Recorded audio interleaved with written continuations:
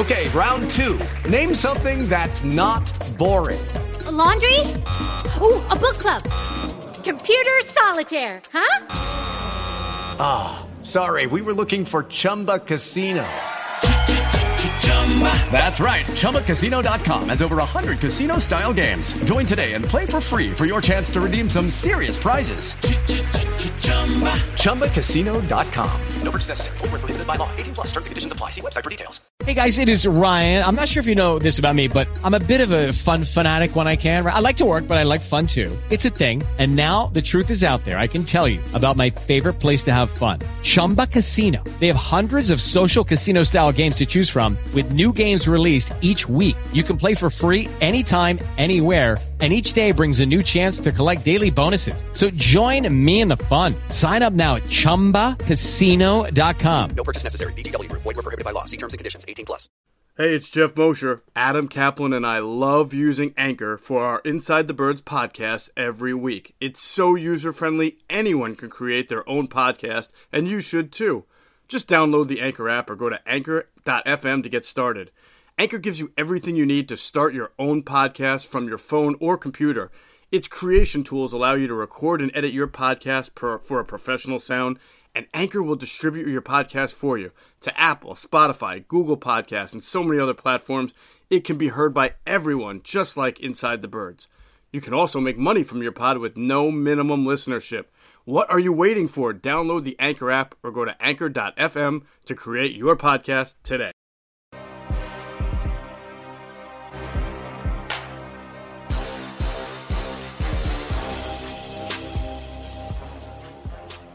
Welcome back, ladies and gentlemen. This is Jason Avant, and this is the Q&A podcast on Inside the Birds platform. We're excited to be back again another week. We've seen more action from our birds. Some of us like it, some of us do not like it. And my man Q is right there on the other side. Q, say what's up to the people. What's up, everybody? Glad to be back. Got a lot to talk about. I don't know if it's not going to be good. It's not going to be all good, but I'm glad to be back and excited to talk about it. So. This is one of those games, those preseason games. Now, I understand it's a preseason game. I understand that Lane Johnson didn't play, Jason Kelsey didn't play, Brandon Brooks didn't play, blah, blah, blah, blah. D-line didn't play, on and on and on and on and on. But at some point, you need some depth. At some point, you need the third stringers to come in and win a game. Anybody ever heard of Nick Foles in this city? I don't know. He wasn't starting day one. It's backup, right? So he came in and helped us win the Super Bowl. So eventually, we're going to need those guys. Who was the backup for doggone Jason Peters? Who was the backup when Darren Sproles went out? Like, you need these guys. So don't get caught up in just thinking, hey, this is a preseason game. No, these guys have to perform. All right, I'm off my – hey, I'm going to be back, and I'm nice again. Here we go. We want to thank you, all the fans that are tuning in to support this show. And we just want to say thank you for making it a success. Thank you for Jeff and Adam and Hunter and everyone that's responsible behind the scenes for the Q&A podcast. We're excited to be back again another week. And to all the fans, can keep hitting us up. InsideTheBirds@gmail.com is where you can submit your questions. Again, InsideTheBirds@gmail.com. Make sure that you follow us, Facebook, Instagram, Twitter. And we are ready to start this episode off right. Last week, Q made some noise all over social media. Your thought process about Jonathan Gannon and what he has to show us. And this week, I think you have the same questions. What's wrong with the Eagles' run defense, Quentin Michael? Can you tell me something? Is it a scheme problem? The Patriots was able to run it as much as they wanted to. The Steelers are able to run it as much as they wanted to. Is it the run scheme? Is it the personnel? Is it the defensive coordinator? Is it because he's trying to preserve his plays for the season? Tell me something. Tell me something good so I don't jump off the bridge tonight. Come on. Shoot, I wish I knew the answer. It actually is probably a huge mixture of all of that. watching the game live, I was like, man, what is going on? Like, it just, and I did. So I will give him this. I think he did through maybe one or two blitzes in early and a couple stunts, but it was like after that, it's like they totally went away from anything. Yeah. And so they were, let's be honest, right? They were rookies and young players and guys that aren't starters, right? And the Patriots, I mean, if you go back and watch that tape, Trent Brown was absolutely destroying everyone that lined up on him. You know, that Patriots line is very good, and you can tell that they're in midseason form already. Now, that being said, that front, there was no imagination in, you know, the movements, the slants. It was like bull rush every play, and you know, there was no engaging with their hands. There was no fight to get off the blocks. It just looked like they were going through the motions. It looked like the entire D-line, I don't know if they were tired. I don't know what it was, but it seemed like every single play, it was the same move. It was just a bull rush, run right down the middle of the guy and just get pancaked. And, you know, it's unfortunate because I guess I do, you know, we were talking last week about you want to kind of hold your cards close to your chest, but at some point you've got to practice game time situations, right? You've got to give these guys some tools. And so it really felt like, you know, if I'm a defensive coordinator, you know, yes, I want to keep my stuff hidden. I want to keep my stuff secret, and I want to save some of my best stuff. But also, I don't want my guys to go out there and lose confidence in me. I don't want my guys to go out there and lose, you know, faith in my defense. And I kind of felt that maybe it's becoming the case. It's becoming an issue of that, of like, man, I'm getting my head beat in every play doing what coach is telling me. He's not giving me a chance or the tools to really, you know, go out there and do my thing. So I think it's a huge mixture of the Patriots offensive line being very dominant, you know, holding the cards close. And then you got young guys out there that don't really know how to react. And well, I don't want to say they don't know how, but they probably haven't learned the different moves and the different interest, like in little small things about this game that make a difference. You know what I mean? Yeah. So I don't know, man. What do you think? There's so much, man. Like, so as I'm watching the game and as I'm paying attention, I'm looking at the D-line. I'm like, okay, oh snap, this is going to be a hard day. None of our D-lines playing and their starters are out there, right? So you know that this is going to be a tough day, but you don't expect guys to just give up, and you don't expect them to just stay blocked. Yes. And my problem is that if you're going to keep that 4-man rush versus five better offensive linemen, why not bring the linebackers up a little bit? The linebackers, man, live that, you know, 6-7 yards behind, you know, from the line of scrimmage. And it was just weird that they were continuing to stay in the same defense where nobody was pressing the line of scrimmage. Make the lineman think that you're a part of the count. Get a count wrong. It was so simple and so vanilla that it's impossible for anybody to confuse the mic or a read or anything like that. It was textbook. It was the defense that you draw up in Little League of what cover 2 is and what cover 4 is, right? Everybody's in the same spot every single time. Is oh yeah, I understand this. And then you ask pros to go block that. That's better than you already. It's a very, very hard recipe in order to get anything. So I felt bad for the backups because I felt like the coach would have to do something more in order to make it a fair fight. Usually when you have when you're outnumbered or you're out, there's better talent. You have to be better at scheme. You got to be better at a stunt. You got to be better at confusion. You have to do some sleight of hand. That's what happens, right? A team that's usually less talented, they do more sleight of hand. They do more wing T. They do more spread offense. They do more wildcat. They do more trick plays. That's what happens. So I think he doesn't want to get into all that, and I understand it. But like you said, at some point, you got to have some confidence. And I don't necessarily know if these guys have confidence, or maybe they're saying, okay, the preseason practices,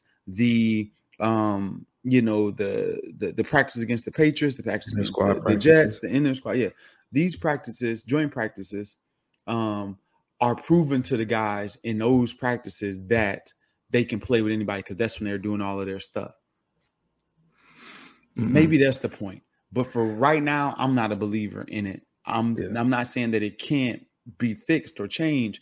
The reason I'm not too much of a believer in it is because I think that being in one defense the entire game is just not good practice for any football player. You need different looks. You need something new.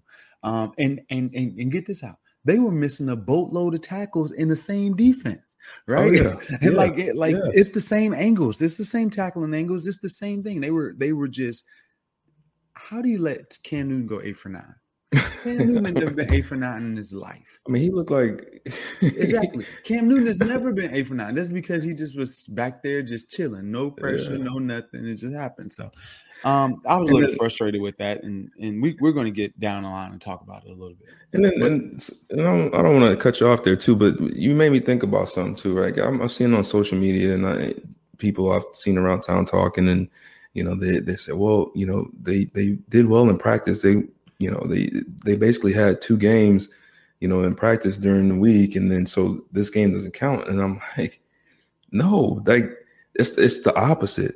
We're talking about practice. Like, yes, you can learn some things in practice, but when it's game time, you got to have that click. Something's got to click in you, right? It goes up. It never comes down. It never goes in reverse, right? Exactly. No matter how competitive the practices are, and I've had many of competitive joint practices, right, in my career. No matter how competitive the practices are, the game is always elevated. Yes, it's always you always have to go up, and you can't start saying, okay, the practices are more important than the game. No, it's never like that. Jalen Reagor balls in practice. We want to see him ball at the game, right? We want to see a turnover, because there's a lot of practice All-Americans, a lot of practice Pro Bowlers. There's a lot of them all over this league. You look at them like Kevin White down in New Orleans in practice. I'm sure he's running past everybody. In a game, you drop 4 or 5 balls, you can't play no more. It just happens. You know what I mean? Some people step up to the challenge. Some people don't. The only way you can know that is in the game. Yep. That's it. I know some dudes that look terrible in practice. Terrible. Cut him immediately. You turn them lights on, and a whole different person shows up. Yep. That's a real thing, man. I'd rather have that dude.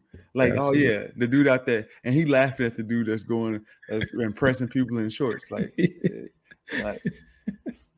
okay, do it on Sunday. All right, now, so listen, and we're going to transition to this right back. Listen to this. This tells the whole story of the last two preseason games. Key stat: the Eagles had 2 more total plays at 46 than the Patriots had rushing attempts at 44 last week. That stat makes me angry beyond belief. and people are going to say, hey, those the backups. No, you need depth in this league. How many times over the last 5 years has our team finished healthy? Never. It never happens. Ever happens in the National Football League. Somebody's going to come from behind. Somebody's going to step up and take a starter spot that's been injured. A guy that you never heard of is going to show up. And then there's teams that are going to say, okay, our injuries caused us to lose all the game. Like, it's something that you got to prepare for. So if your guys that are behind are this far from the starters, that's a problem. Yeah. They can't be this far. It can't be such a chasm that you lose 35-0. Can't be that great. It can't be that great of a chasm. It can't. So, and the Eagles had fewer total plays, 41, than the Steelers had rushing attempts in the first game, 42. That's 2 in a row. Now, we do understand the defense is vanilla. We do understand that we don't have everyone playing.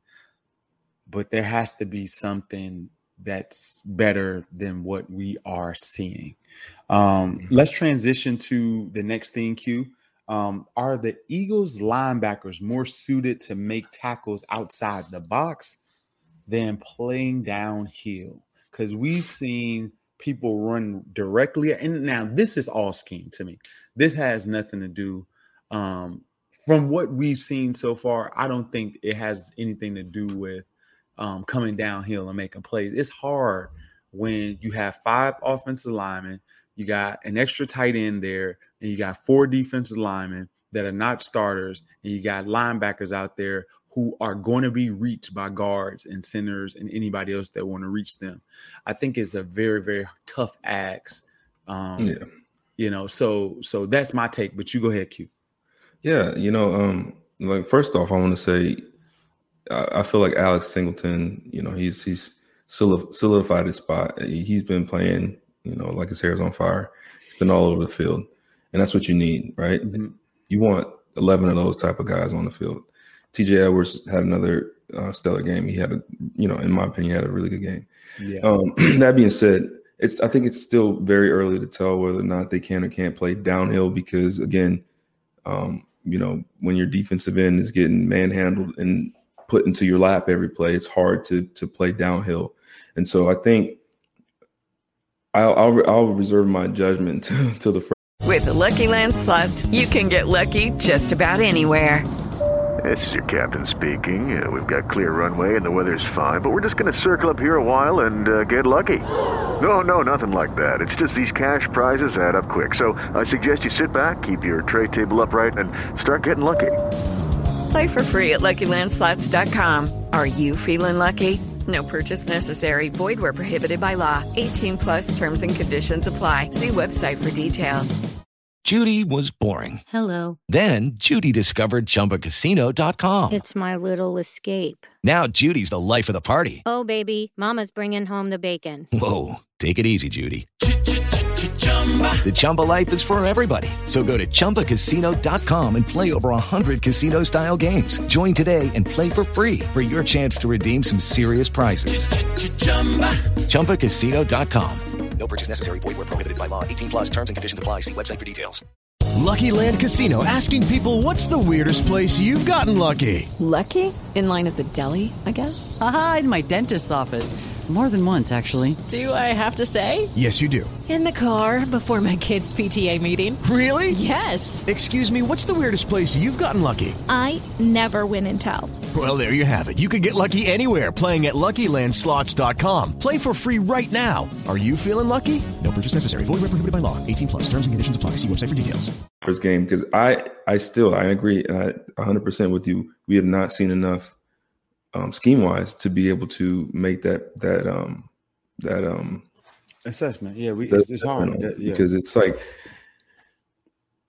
I still, and it's so frustrating. I feel like this defense can be good, but I still don't know. Like we don't know what they want to do. We don't have what their plan's going to be. So it's hard for me to really say one way or the other right now because I don't have any idea on the scheme. When you're lining up again and you're just 4-man rush, getting up the field or getting hammered inside. On third downs too. Oh my God. On third down. It's like, dude, you playing cover 4 and cover 2 on third down and you expecting them to get off the field? Never. It's never going to happen. Like, I kind of feel like if that was I don't know, I would never do this, but it's one of them situations where the defense, they get the call and they look to the side and be like, man, we ain't playing that again, man. We ain't getting our head kicked in. We playing this. Like we out here. Out here, not you. Let's go out there right here. So obviously I'm not condoning them, calling their own plays, but that's a situation where as a defender, you're frustrated as hell. You're tired as hell. You're calling the same defense over and over again. You're not giving me the tools to work with to make a play. Yet you're asking me to make a play. That's just difficult. So I'm going to withhold my judgment for that right now. I think that eventually, if we start doing more scheme stuff, I think they'll be all right.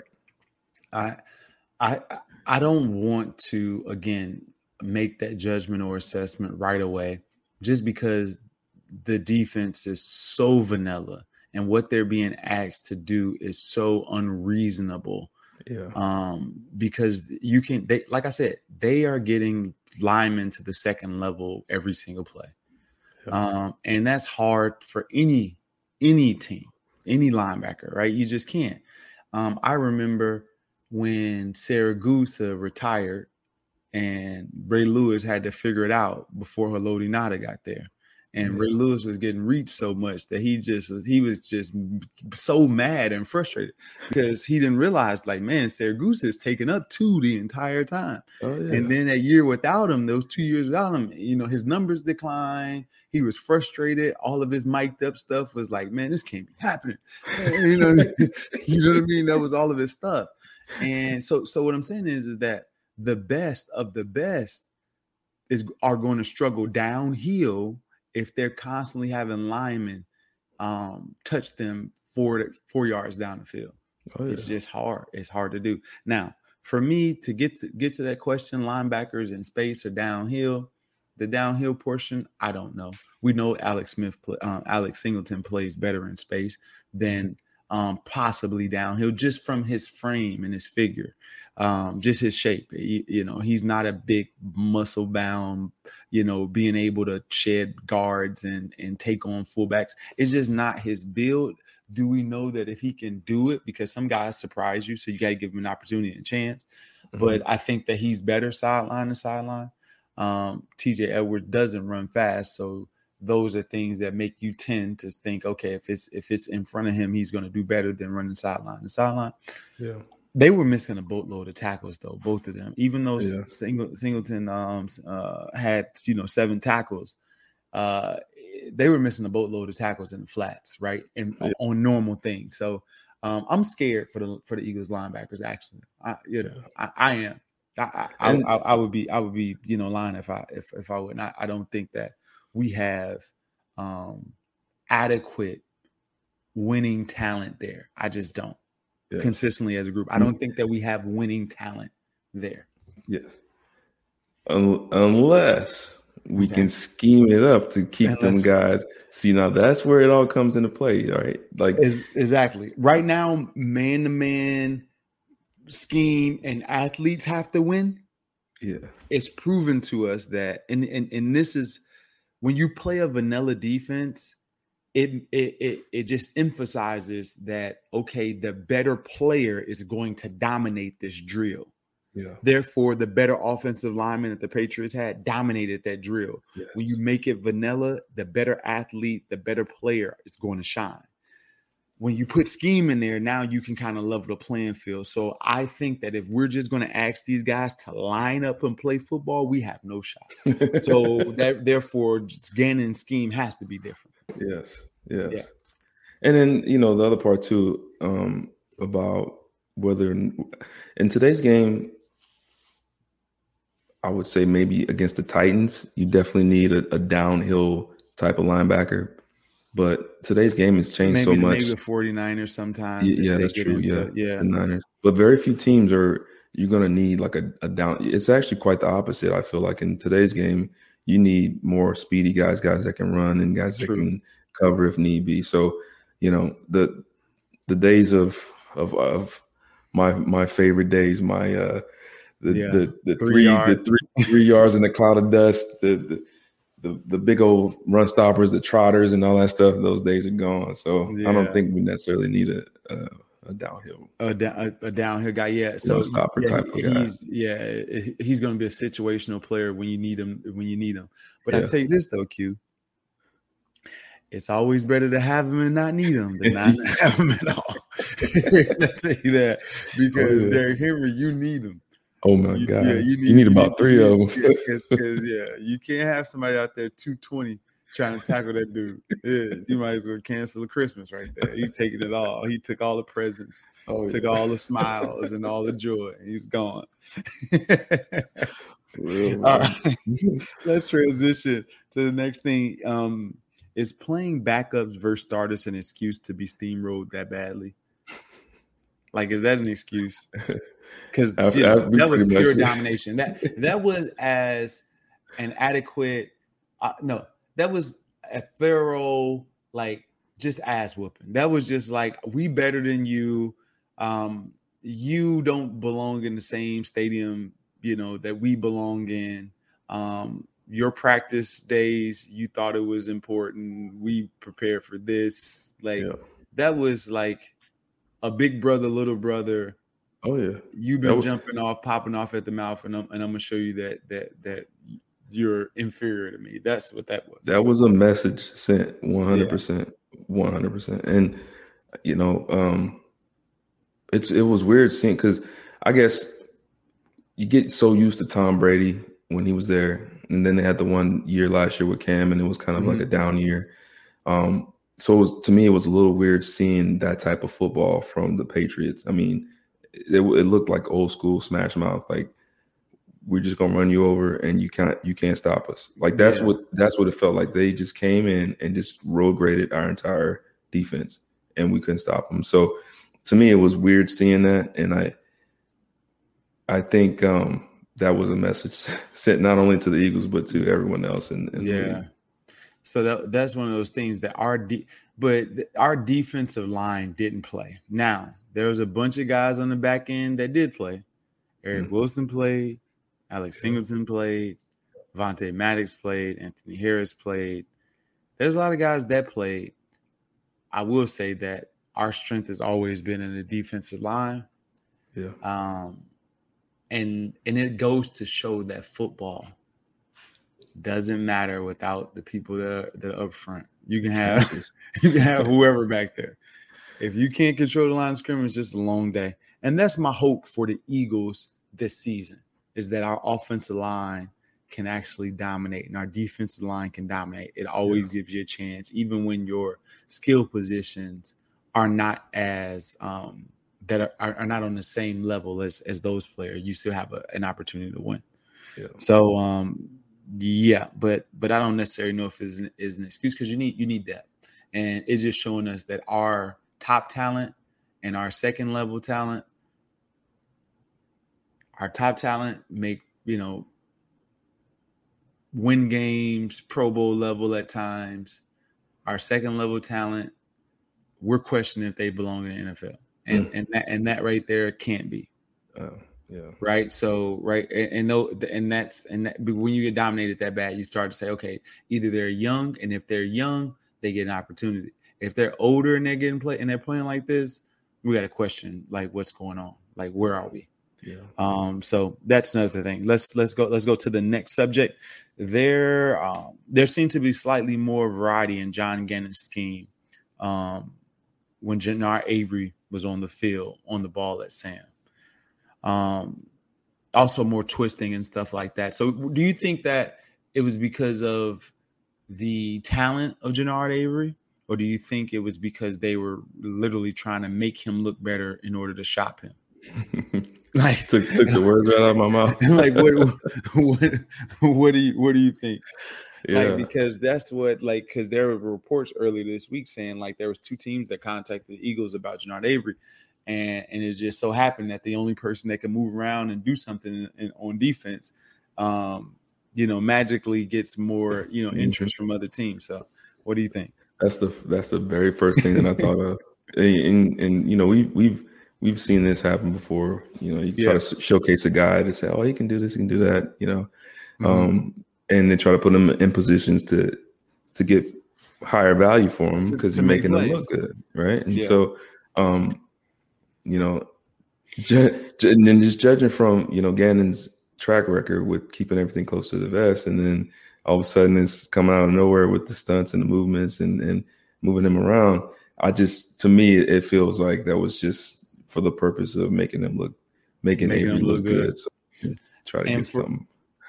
And for the fans out there, you guys just like, there are so many games that are going on at the same time in the National Football League. Oh my God, yeah. You're not like, when you're watching the football game, there's games that are going on between the scouts. There's game that's going on with general managers. There's game that's going on with the statisticians.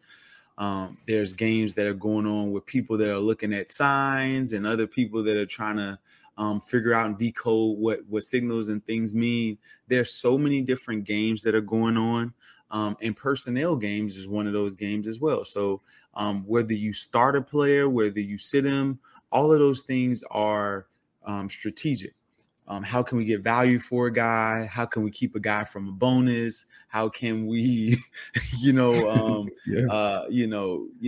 get this guy to the Pro Bowl? How can we? All of those things are kind of pre-planned to some extent. Now, I'm not saying that the game is fixed. What I'm saying is that there's an invested interest sometimes for guys to do certain things. You wonder why this guy makes all the plays, because he's in a position where he's going to be free most of the game. He's at the joker position where the defensive scheme is allowing him to be free so he can make that play. Or how is this guy getting open so much? Oh, he's the only guy in motion this entire game.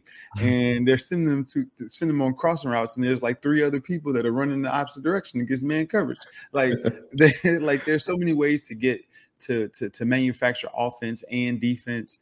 And it's always for a purpose, always an intent behind it in the National Football League. It just does not happen. It doesn't happen to happen.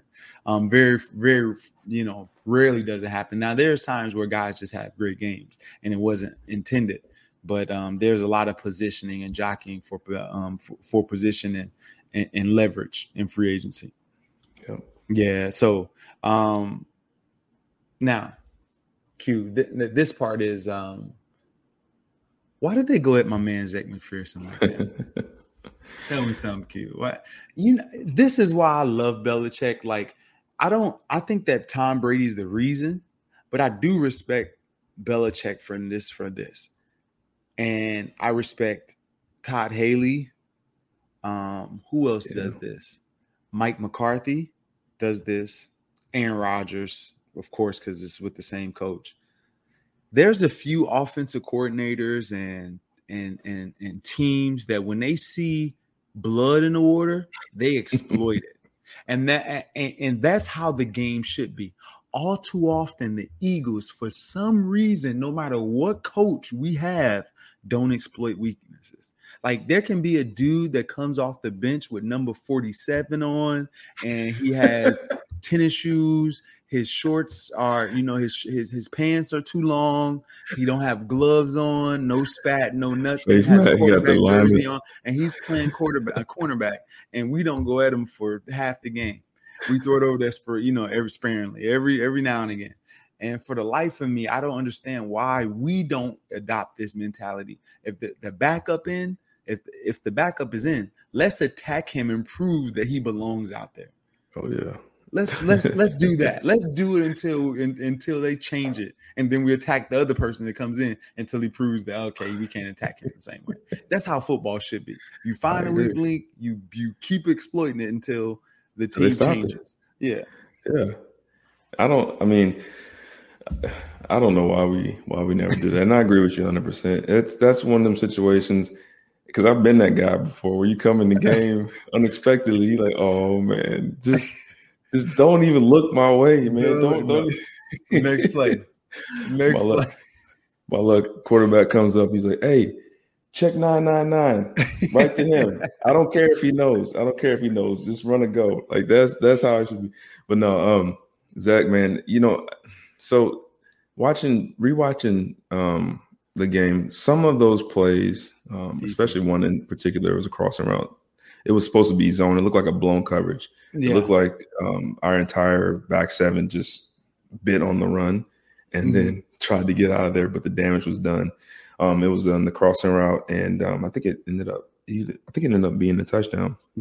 But Zach got a crossing route, and I think he was supposed to. It was zone. He was expecting someone to take his guy, and no one was there, and so it made it look like he had to hustle. And sometimes that happens at corner or safety position. Somebody blows coverage, and you end up looking like the guy that got burnt. But that play right there wasn't his fault, but a lot of the other stuff was on him. And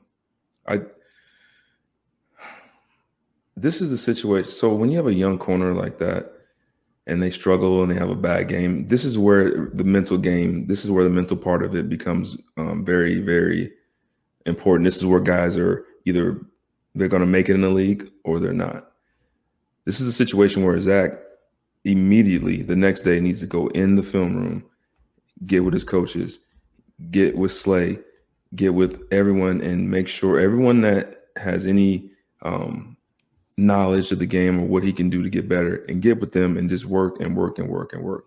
And we see it all the time. Guys that don't do that, guys that wallow, guys that go into the tank, they're the ones that never get better. They never rise above it. So I think that he'll be okay if he does those things. I think he'll be okay if he takes it as a learning lesson and tries to get better with it. Yeah, Slay will definitely do everything he can to try to help him. So that's good that you have veteran leadership on that side of the ball. It's never good when a cornerback has 8-9 tackles. It's never good. People go, man, the corner was tackling. The corner was getting it caught on him. That's why he got all them tackles. He wasn't just coming up. There's no Antoine Winfield, no Charles Woodson's out there. Like, stop it. Yeah. You know what I mean? It's just not happening. Yeah, but how much are we really expecting right now? I mean, this is the second game. Yeah. Again, we already said there's no pass rush. There's no man. There's no man. So it's tough. This whole thing, it's just tough to really. They're at a disadvantage. Yeah, I agree with you. I agree with you. So yes, I'm not coming at the kid because no. Yeah, I don't think you were. I mean? Yeah, I'm not coming at the kid because these things happen. Like I said, it's vanilla, and it teaches you that, especially for a young player that hasn't learned, route concepts or different techniques in his footwork and things of that nature, it's going to be even harder for him.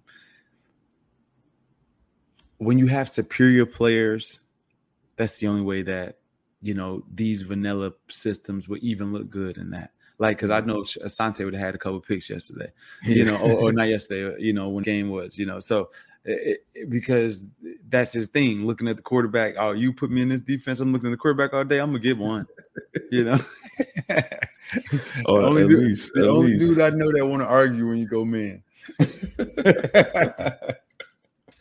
That's my boy, though. Yeah, he was good at that. He just couldn't get the picks. Yeah, he want that money. Give me that money. Yes. Let's change this to the other side of the ball, Q. Okay. Topic 2, other side of the ball. Were you surprised about Jalen Hurts not playing? Like warm-ups, boom.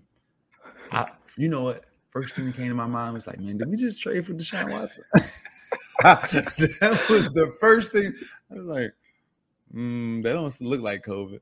He ain't coughing too much. For real. You know what I mean? So I'm like, so is Deshaun Watson, maybe the deal was close? I don't know.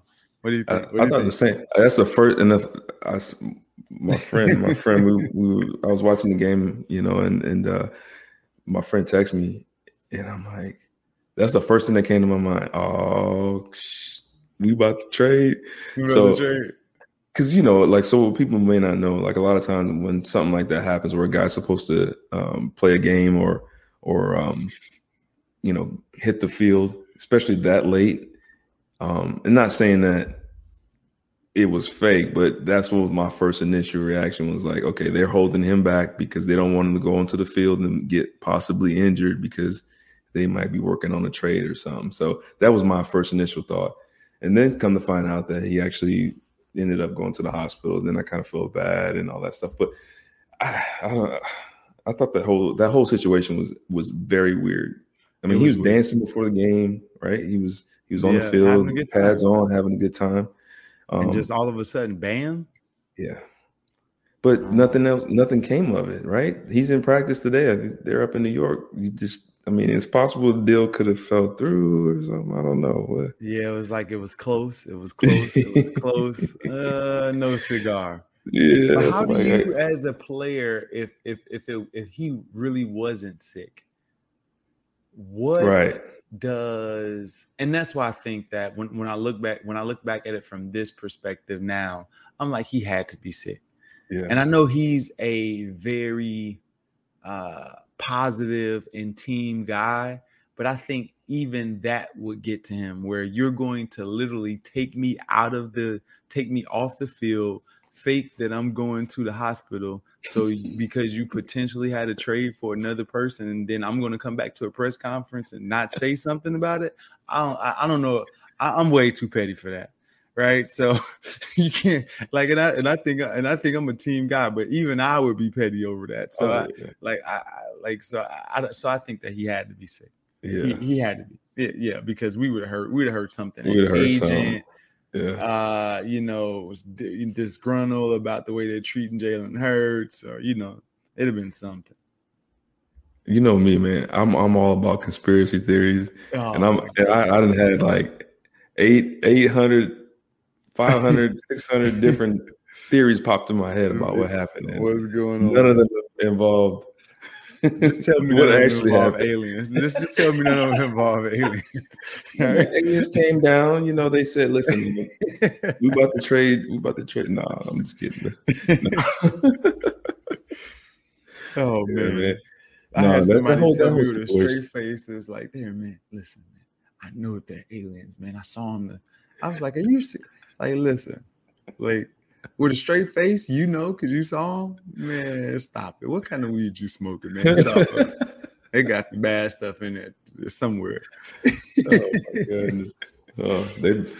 Let me stop. Let me get off of that before we get some people calling in. Man, I saw them the other day too. You guys are bullying us.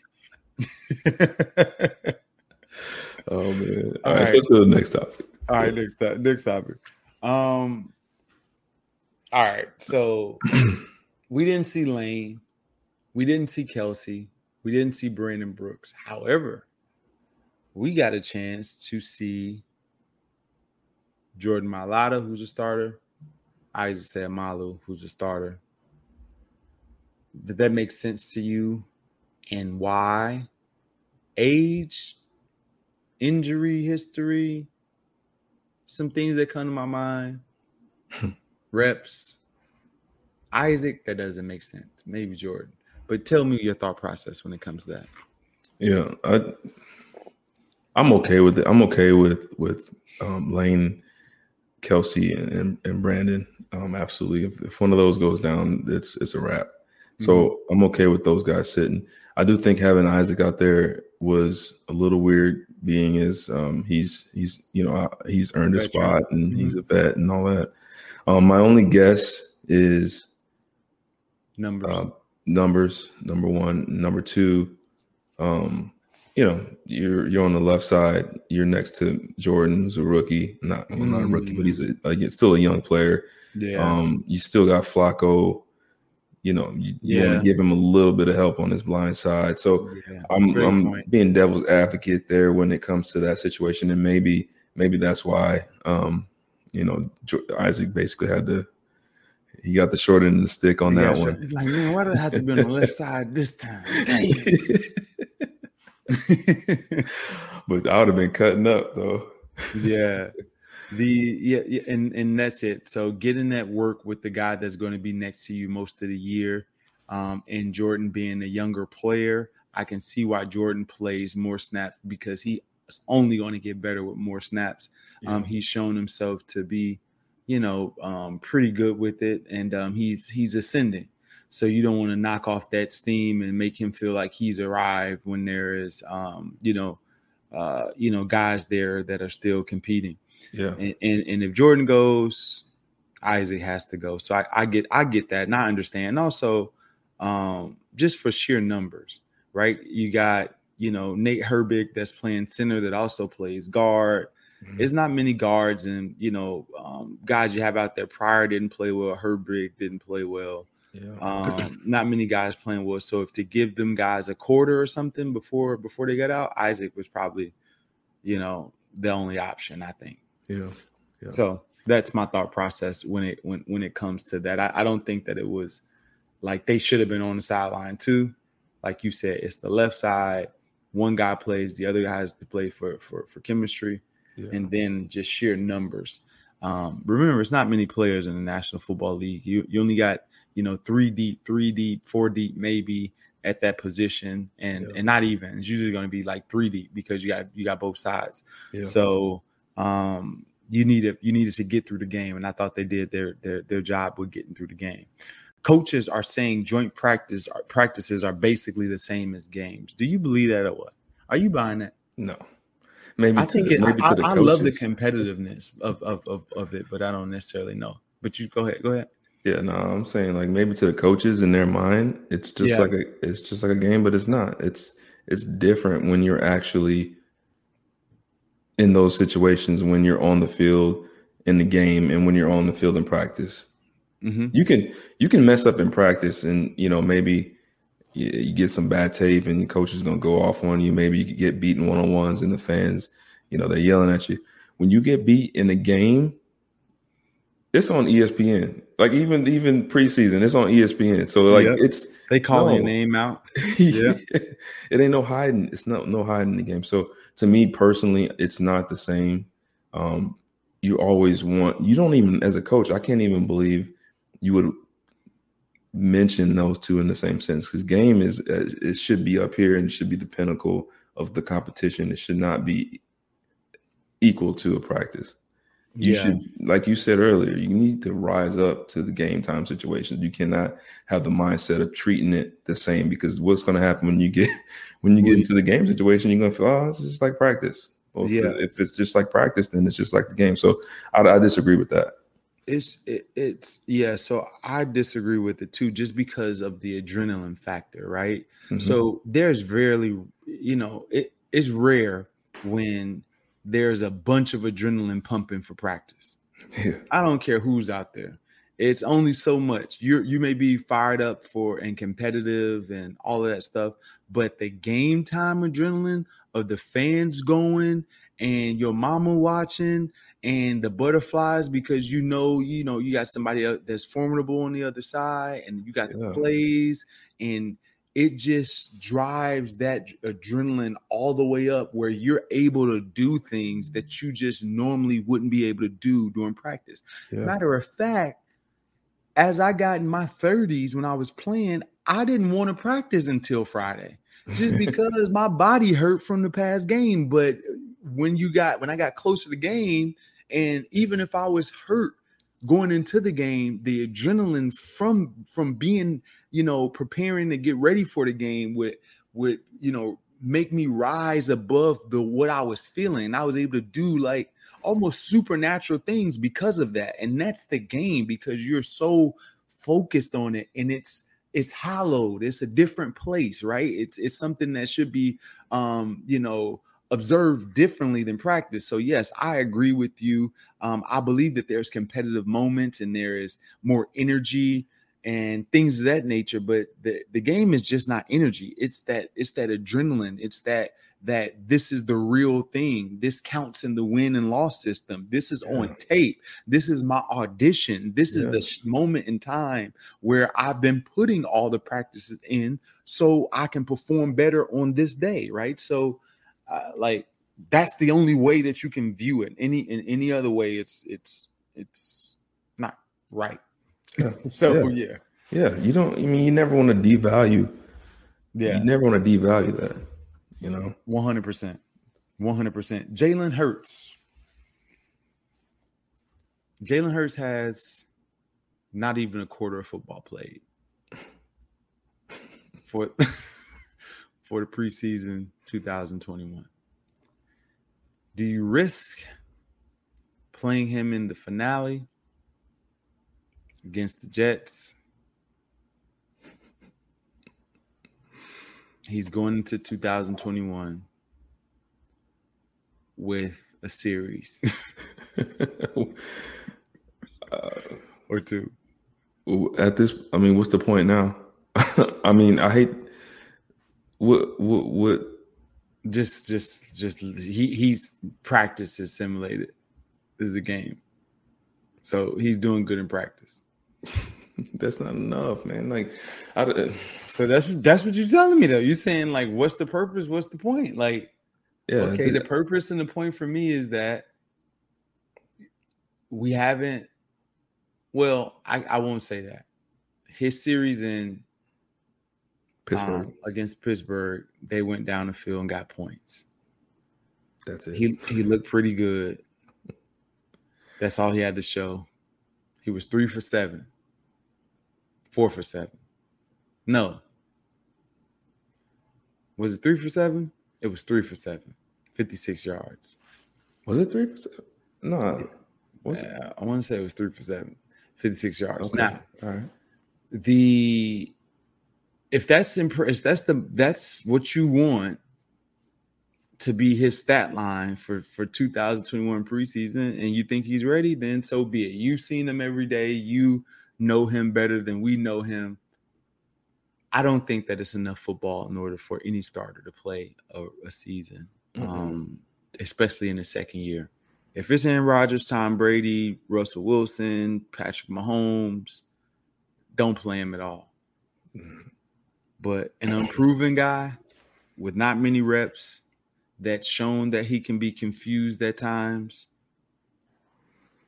by opposing defenses, not my cup of tea. But what do you think? You think it don't matter? Yeah, I mean, to me at this point, I get what you're saying 100%. But at this point, well, I mean, what good's going to come of it? I mean, you get him in the game, you get him in a Jets game against people you practice with all week. You're probably not going to play your starting line. You're probably only going to play your starting receivers for a couple series. Your defense, you already said you're not gonna do anything that's really going to affect the game. So to me, judging from the past 2 preseason games, there's nothing that this coaching staff has done in my eyes that values the preseason to the point of warranting putting him in there.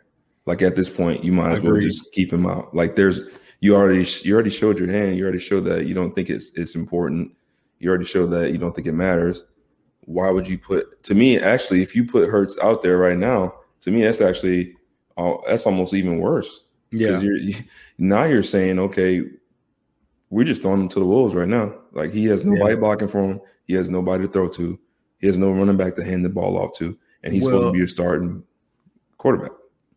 It's interesting to see how the NFL is going to do this. I think they're going to do what you say, most teams around the NFL, where the starters are going to rest for this game. That's what I think is going to occur. But I wonder if because of that lack of, the fourth game or them NFL eliminating the fourth game, will some teams this first year put some starters out there for a quarter or what have you. I'm curious to see if that happens. I doubt if it happens, but I want to know. And that's why it was so important for Jalen to play this past game. But we'll see. We hope that it translates to wins. I don't necessarily know how that's going to happen. But we'll get off that topic. Go ahead. Go ahead. Yeah. So, but now it's funny because remember the first game we were saying we wish that he had played a little. If he had played a entire first half that first game, then we would be in a completely different. Well, you never know, but comes out healthy, right? Plays the first half. It's a completely different situation. Everybody in the city's on board. Boom, done. Right. Yeah. So maybe moving forward, this will be the formula. Maybe that's what everyone's trying to figure out right now. Right now, I don't like it at all. Yeah, maybe that's it. All right, Devontae Smith though. Let's transition to Devontae Smith. Okay. Devontae Smith has a few good catches, has some drops, struggled to connect. What do you think of his play? Do you think he's going to be able to get separation? What did it look like to you? To me, I'm going to just put it like this. This sounds like it's going to be good.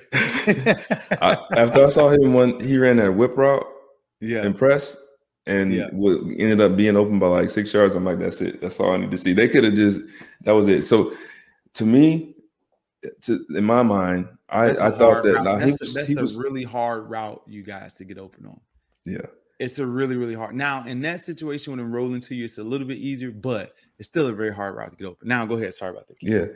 Yeah. So the whip route. So, when I saw that, I said, that's it. I mean, the guy is amazing. So he struggled early, and that could be for multiple reasons.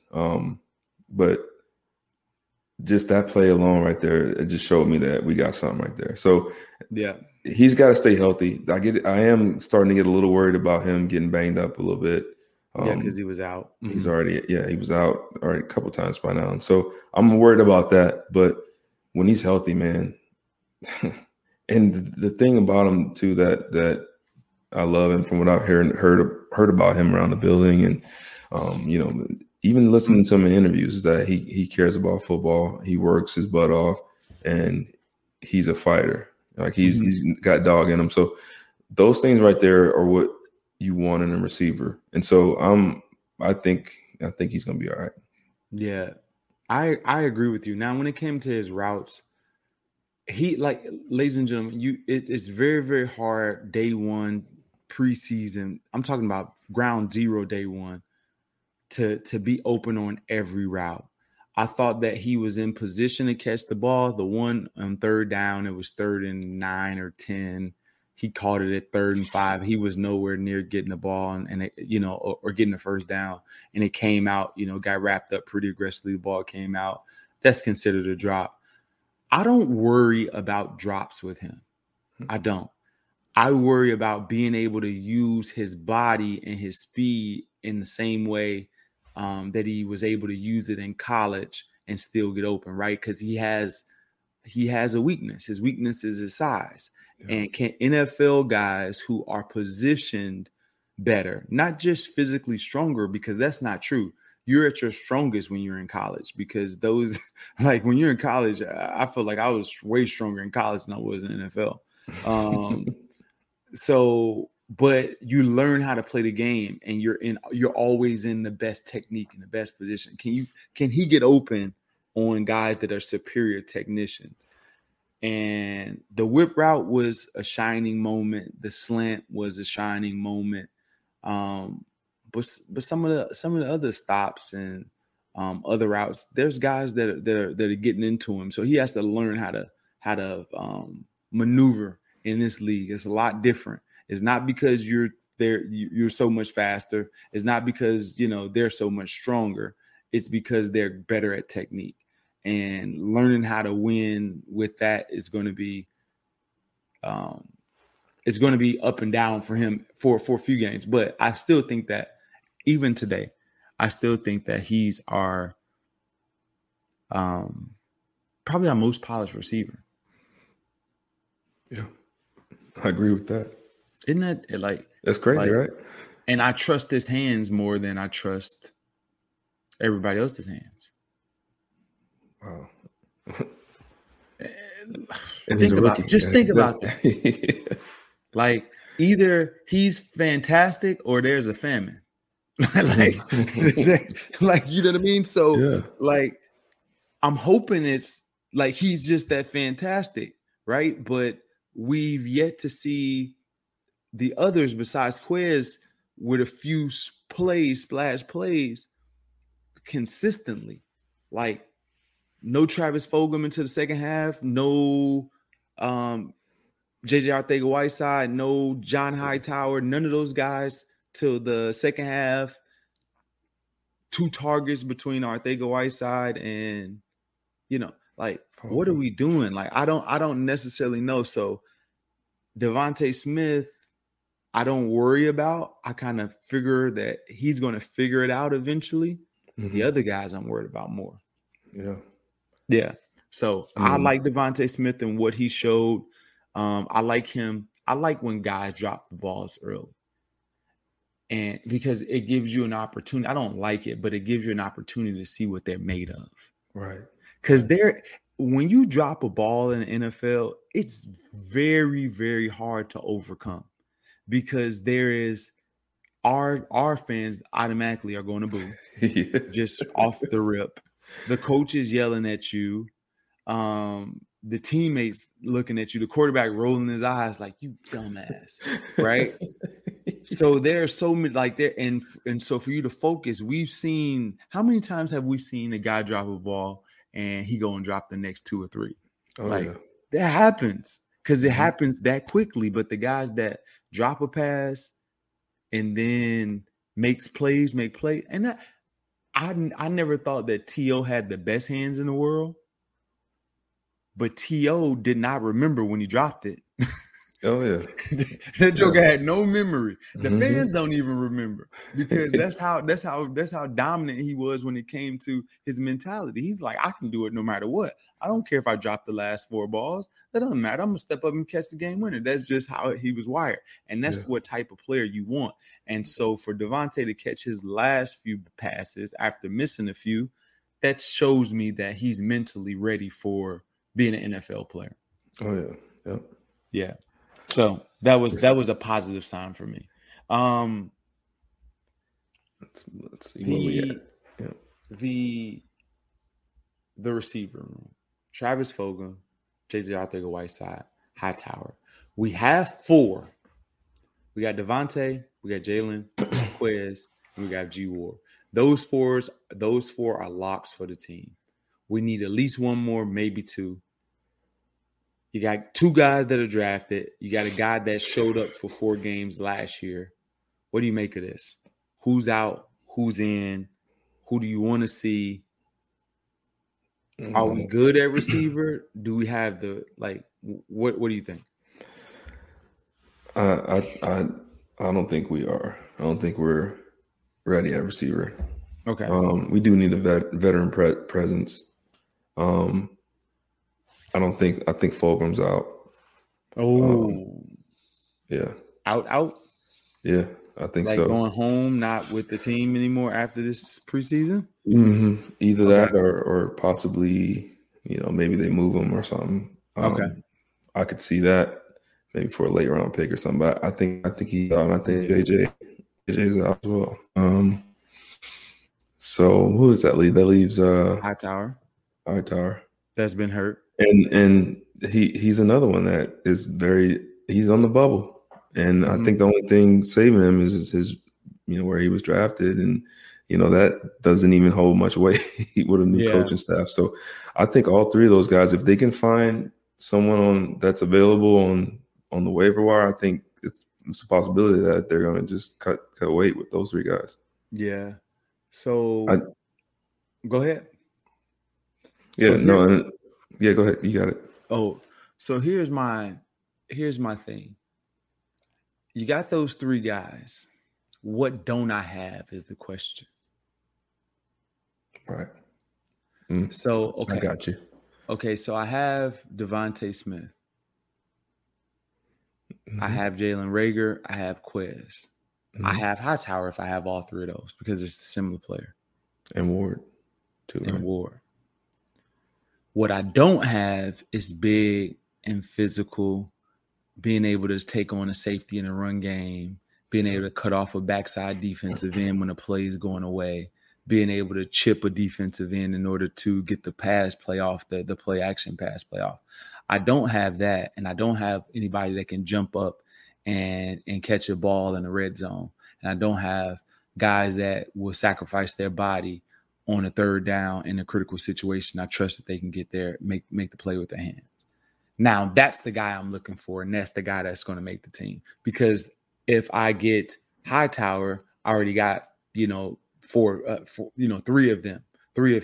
He's a better route runner than most of them, than especially everybody but Devontae. Maybe he's better than Devontae at running routes because Hightower does have the goods when it comes to running routes. Separation will be no problem for him. Catching it is another subject.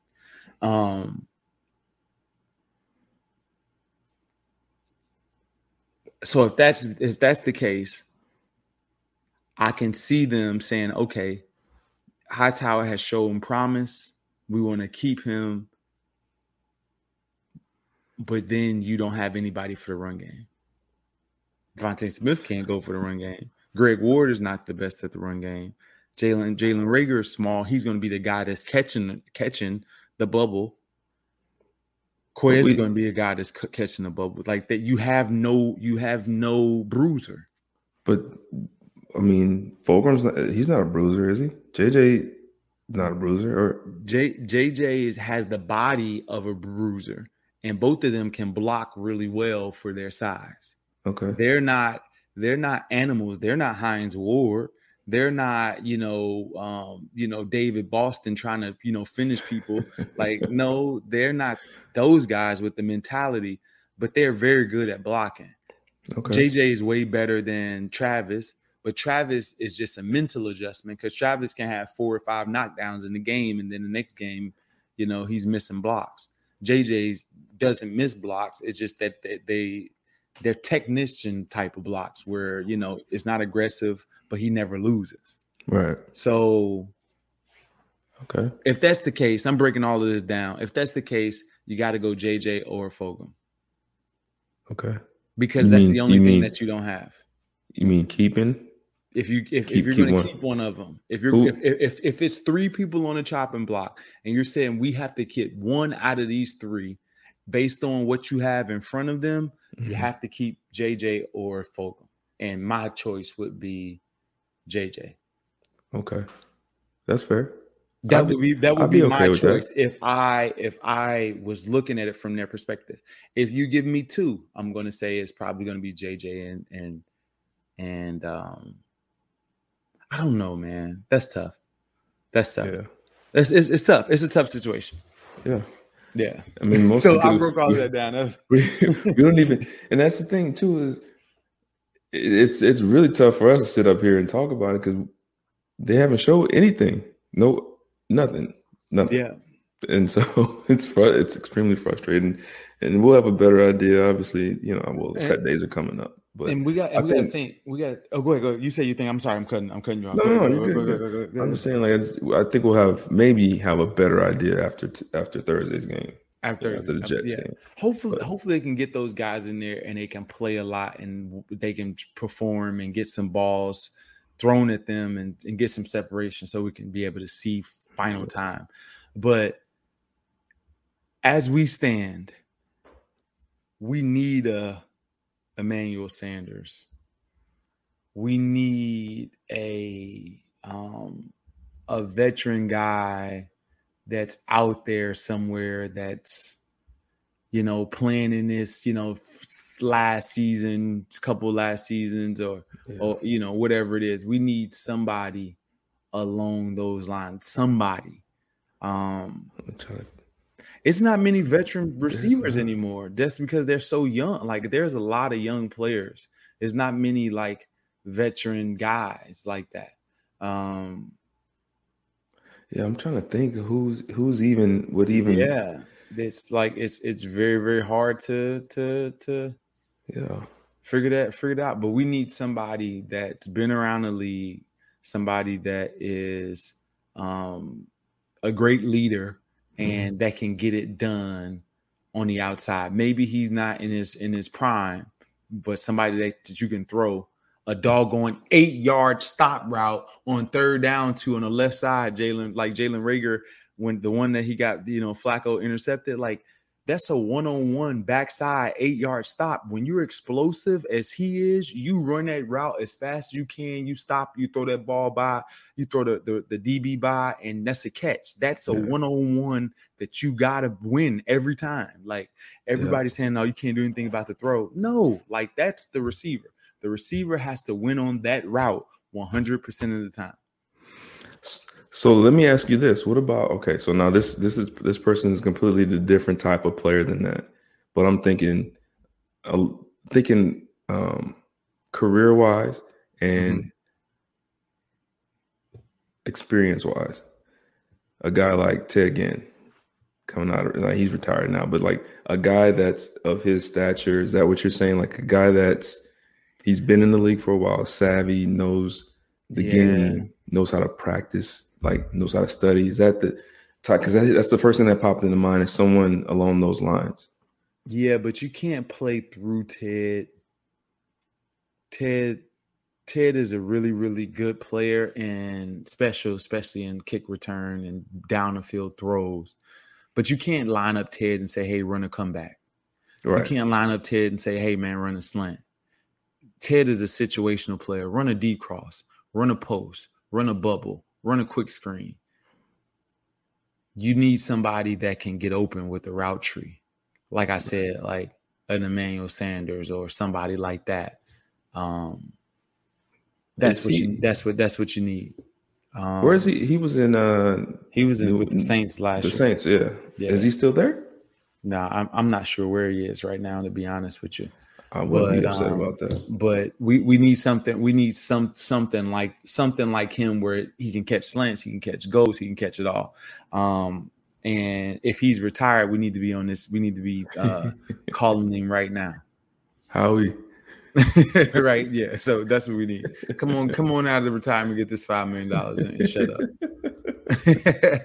I'll be all right with that. That's a good pickup. Right. So that's my thought process. We're gonna wrap this. We're gonna wrap this up, Q. 2 questions. What are we learning about the offense schematically? What are we learning? What are we learning from the offense schematically? Are we learning any more than what we're learning from the defense? Do you think that we're being vanilla as well, so we can get that advantage the first game? Falcons. What are we doing? I don't know.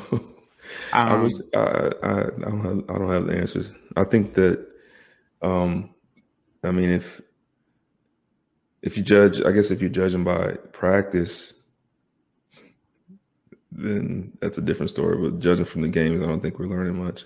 Yeah. So for me, I think that first of all, let's give a shout out to Elijah Holyfield. Was playing his butt off. Yeah, he last was. Game. He looked good out there. Playing tough, trying to finish runs. Shout out, man! I really appreciated your effort, especially in the situation that we were in, down so much. He came out there with his lunch pill, trying to make something happen, like he wanted to make the team. So yeah. I really like that.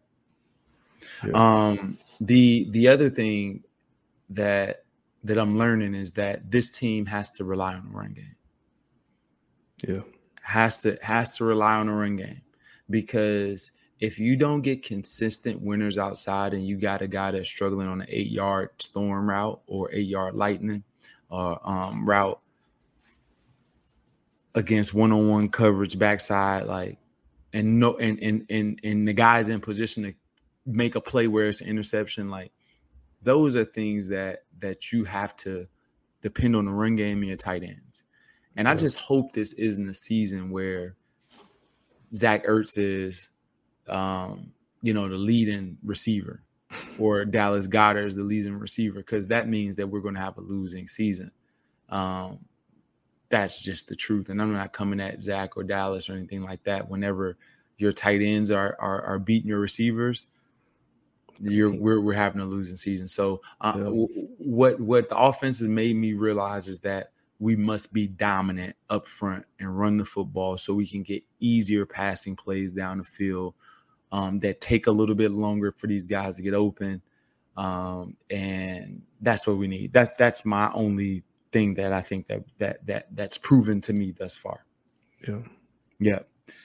Final cuts are next week, Tuesday, the 31st. There is a lot. Did I give you an opportunity to answer that question, Q? Oh, no. He was laughing at me. I was like, man, did I go that quick? I'm just laughing because it's cut day. That's when you start looking around the corners and all that. It's not the fun time of the year, man. Yeah, go ahead. Yeah, cut day. I don't know if I've ever been nervous for a cut day. Oh, I was every cut day. I don't know if I've ever been nervous for a cut day. Let's see. In Carolina, no, I wasn't nervous because that's when they were let me play, so I wasn't nervous. Kansas City, maybe no. Kansas City, I wasn't nervous.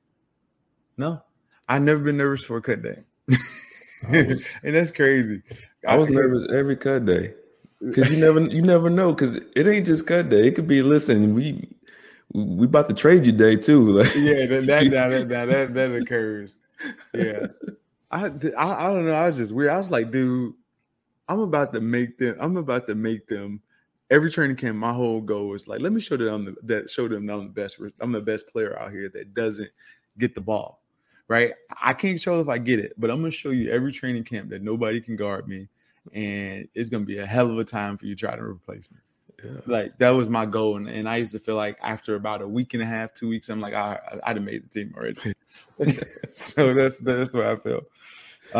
But cut down day is coming up. That means the season is about to start. There's a lot of people on the chopping block. Are we going to get rid of Andre Dillard? Are we going to shop him? Jannard Avery, Travis Fulgham, Arcega-Whiteside. What are we going to do with, some of the offensive linemen? Like, who's going to be like, there are so many different scenarios in my head. Rodney McLeod's coming back. So are we going to need, Epps and other like there's a lot of things that's going on. So what do you think is going to what do you think the most shocking thing that's going to happen on cut day? What do you think the most shocking decision that can possibly happen on cut day? That's a tough one. With this being a new coach and just judging from everything that's been transpiring and how the preseason going, I don't think there's much that's going to shock me. I mean, at this point, I have no idea, and I hate to not have an answer for you on that because this it's been a weird preseason, and I think everything is in play right now. Honestly, at the receiver position, I mean, you got your four or five guys on lock. The line position, you got your main guys on lock. I think Dillard is probably on his way out. That won't be a shock to anybody. Linebacker position, anything goes. Like it's gonna be. I don't even know, man. I don't know. I don't. To me, I think that the shocks will be outside the team, right? Like a veteran receiver coming in, like another cornerback or another safety or somebody like that coming in, another linebacker coming in. Signing? You think signing? Yeah, a signing. I think you have to make this roster better. So I think this is inevitable, right? Because based on what this team has shown in the preseason, the depth in the preseason, you're going to exchange some of your players for another player or say, okay, this player is not good enough. So I think the Eagles, more than most teams in the National Football League, is going to reorganize this team, on a trade, when cuts are being, finalized and, or those few days after everything is taking place. I think that Howie's motivated in order to get at least adequate backups and things of that nature. So I think, and the other shock would be, okay, we do get a veteran receiver and Hightower, Fulgham, or Arcega-Whiteside make the team. That would be a shock, which is possible. That is, yeah. Right, because you're saying that this veteran guy is going to help us right now, and these other guys. So I don't think that that's going to occur. I think that based on what they have in front of him, that JJ Arcega-Whiteside should be the one. But I think that they like Hightower's potential, and it may save him. Yeah.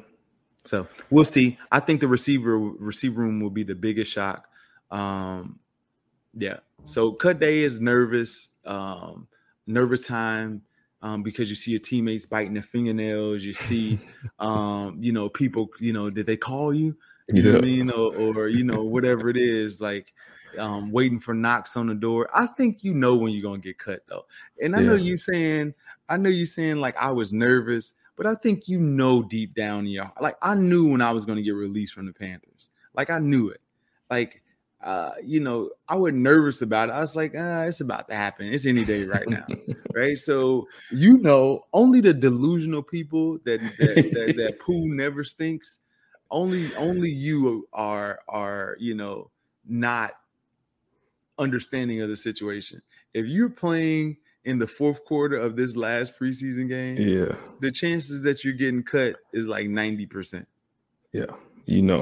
Like, don't come to me and be like, hey, man, it was an unfair shake. No. My thing was always, listen, if you're going to cut me, all right, just cut me. Just call me. Tell me, listen, it's not working out. We're going to cut you. Yeah. Just Pack my stuff up in the box in my locker room and send it to me. I'll give you my address. I even pay for it if I have to. Don't bring me in the building. Have me parade through the hallways. Sit me down. Talk about, hey, you can't do this. Blah, blah, blah, blah. These are some things that get you better. Blah blah blah. See you later. Like, no, don't put me through that. Just call me. Let me know. Send me my stuff, man. Don't. Yeah. So when I got cut from the Panthers, it was middle of the season. Middle to late season. So it was like this. I told him from the beginning, like, dude, I'm not an outside receiver. I can, I'm like a fix-a-flat. I can hold you up for for a little bit, right? A little fix-a-flat to hold you up for a good month, but it ain't a permanent solution, right? It's just not. So I tell him, I said, listen, outside is not something that I'm going to be able to succeed at consistently. Like, I'll have good games, but it's not going to be something I can see that, succeed as consistently. And so I said, I'm built for the slot. It's like, no, we want you outside. So we playing outside. I had a few good games, really good games.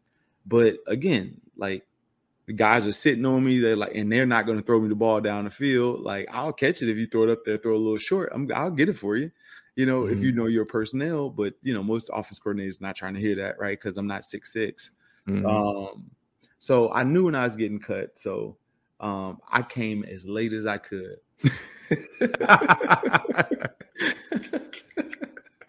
So we're supposed to be in the building at like 8:15. I was walking through the door at like 8:13. So I was walking through the building. Ron Rivera is supposed to be in team meeting like a minute and a half, right?